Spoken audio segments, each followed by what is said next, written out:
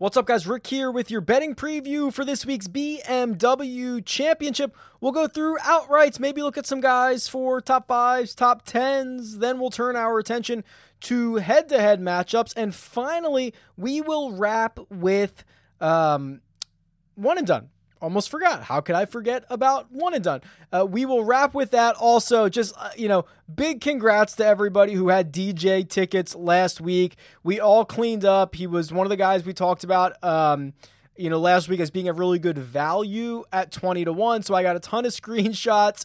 Congratulations to everyone. I won't take the couple hours to read through them all, but very successful week. Congratulations. Let's see if we can keep it rolling this week.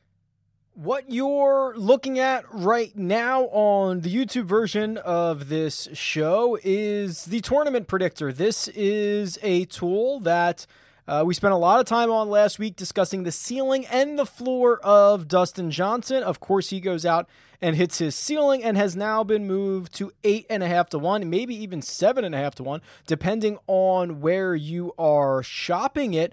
So we'll talk about that in a second. But essentially what this tool does is using how many strokes gained I think it is going to take, or at least what historical data tells us it's going to take to win this golf tournament, how likely each golfer is to get to that number over the course of a 4-round event.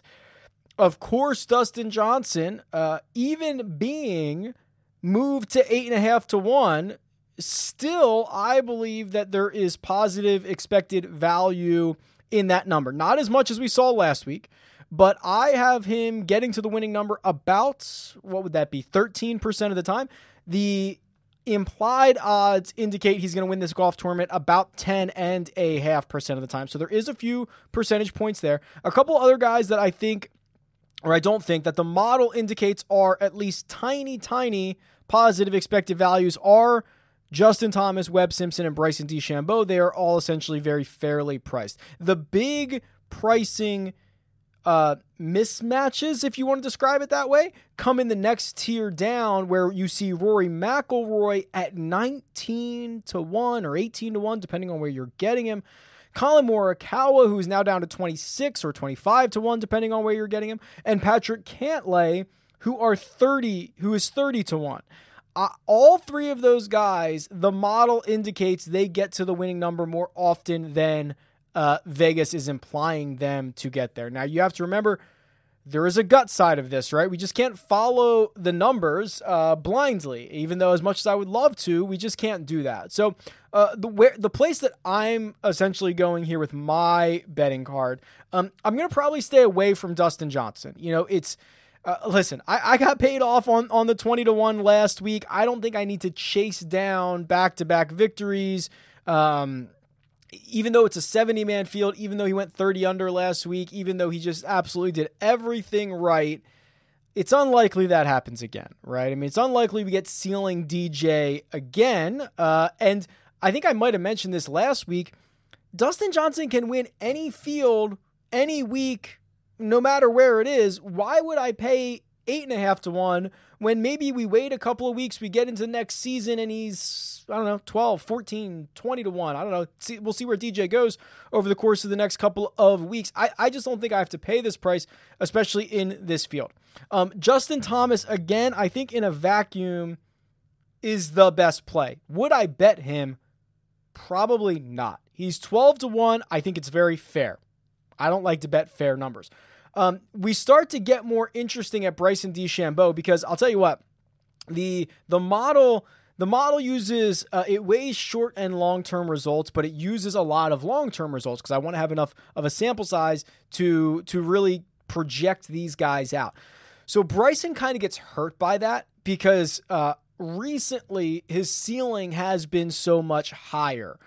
So actually the lag within the model hurts Bryson more than most guys. Like, it helps Rory, quite frankly, because Rory hasn't been as good as the long-term stuff. So understand that, I'll call them flaws. I don't think it's a flaw in the model, but understand how the model works so that you can kind of get an idea here. Because I'll tell you what, at 15-1 for Bryson DeChambeau, that that feels like a really good number. I mean, he had what was essentially a floor putting week last week. He didn't drive the ball all that well. His approaches were terrible, but his approaches haven't been all that good in the restart. He's been able to overcome that bit of a flaw in his game with everything else being amazing, right? The off the tee game, first on tour.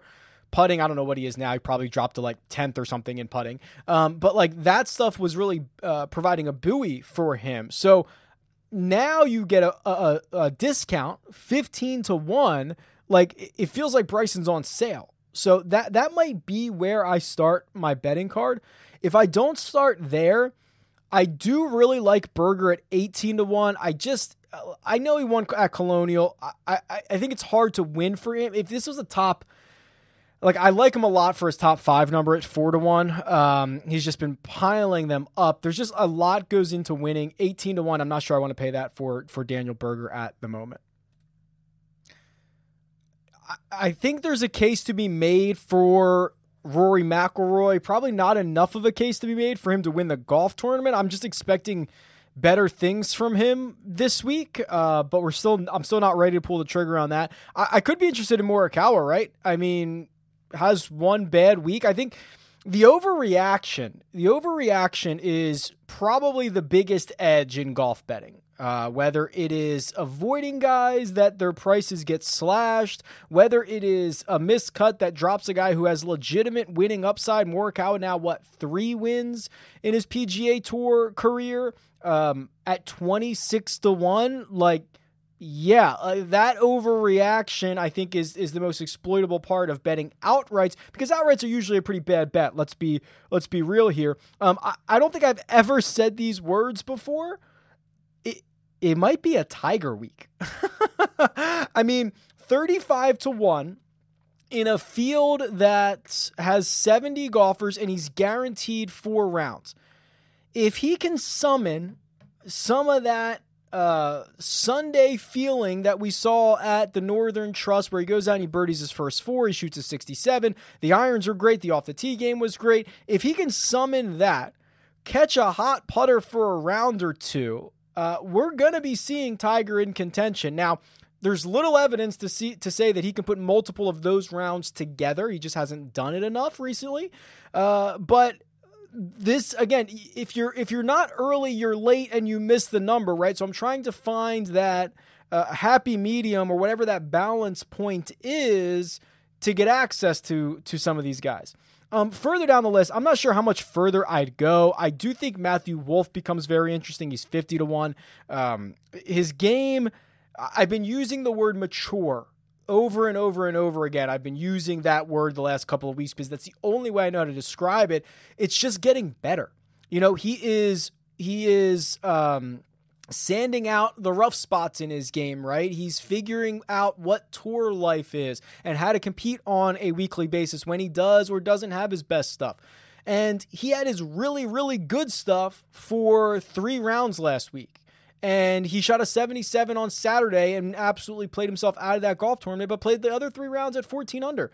He won here as an amateur at Olympia Fields. Like, I don't know how much we even carry that over, but 50-1 is a really good number that I think has legitimate winning upside. Ryan Palmer was 90-1. I'm seeing him at 70-1 in some places. I don't know. You can shop that. You can shop 70. You can probably find him deeper than that. Probably not an outright, but the top 5 market for Palmer is strong. 12-1. 5.5-1 to finish in the top 10 of a 70-man field where the bottom 20 is not great, right? I mean, there's some guys here that had a lot of success in the early part of the season, almost a year ago, have struggled recently, but they've earned enough points, especially with the 91 days off, that they're in this field. So it is there is a very soft underbelly at the bottom 15 or 20 guys in this field. Ryan Palmer kind of being priced that way better than the rest of these guys. So I don't think he's going to win the golf tournament, but he will be getting my top 10 investment for sure. Probably be getting my top 5 investment as well. Going further down here, man, I like Gooch. If you can get, what's Gooch's top 20 number? He is Where is he? Oh, 3.5 to 1. I mean, I know there's only 70 in the field. That doesn't feel long enough, quite honestly. A little bit more upside, though. Kevin Streelman, his top 10 numbers, 9 to 1. That's pretty interesting. Top 5, 20 to 1. So I'll focus on those guys. But yeah, there's a lot here at the bottom that I don't particularly want to mess with. Let's scoot over to head-to-head matchups here. See if we can find a couple of bettable ones. Let me zoom out here. All right, let's see what we got. First one off the top, Dustin Johnson versus Webb Simpson. This is very interesting because I don't know how this is going to play out in the simulator because Webb has been incredibly good and incredibly consistent. Dustin has been better at times, way better at times, and way worse at times. And because you're paying the DJ, reigning champ premium, he's minus 131, Webb Simpson plus 110. So I'm going to plug this into the simulator, and I have no idea how it's going to come out here. So Dustin versus Webb, and actually, I want to adjust the time frame on this. So don't look at this. I'm going to adjust the time frame, and I'm going to go back to my default I usually like to go to is the start of 2020. So we'll go there. And okay, believe it or not, Webb Simpson is a 58% favorite to win this matchup. And it makes sense. His floor is so incredibly high. DJ much more all over the place, but Webb is straight up solid. Now, let's see what happens if I go to the restart. Because both guys have won in the restart, right? But DJ's won twice. Wow. Okay. Even in the restart, Webb Simpson becomes, he's a tiny favorite. He's 51.5% over Dustin Johnson. I'm surprised to see that. I imagine those rounds that DJ had at the 3M and at, what was the week after? Oh, the Memorial. Yeah, really impact this. But hey, head-to-heads are all about floor. So I'm pleasantly surprised to see Webb win both of these. So if we go back to the 2021, just the start of 2020. So I have Webb at 58%, which would put him at minus 139. He is obviously plus 110 here. That would be a Webb bet. Be a sneaky Webb bet. I might have to make that one. I like that one a lot. Next up, here's another really good one. Daniel Berger versus Rory McIlroy. Now, Berger's been lights out since Waste Management. So I think Berger's going to be a favorite here. Let's see. I can't believe you're even getting a Daniel Berger, Rory McIlroy head-to-head. Oh my gosh, Berger smokes him. I have Berger winning this 69.8% of the time. And he is actually, on DraftKings is where I'm getting this from, actually the favorite, the tiniest of favorites over Rory. He's minus 118 to minus 106. Think about that. Think about how far we've come. Berger finally getting a little bit of respect. Actually, there was a really good point. I've been just bemoaning the strokes gain numbers for Daniel Berger since the restart, since Waste Management, whatever you want, however far back you want to go. And Greg Ducharme, who joins me on the CBS Sports First Cut podcast, we did our DFS preview earlier this week, and he made a really good point. He said, if Daniel Berger was playing as well as, or as poorly as Rory McIlroy is, what would his price be? And we were like, he'd be like 7,500. He'd be way down there instead of 98 or whatever.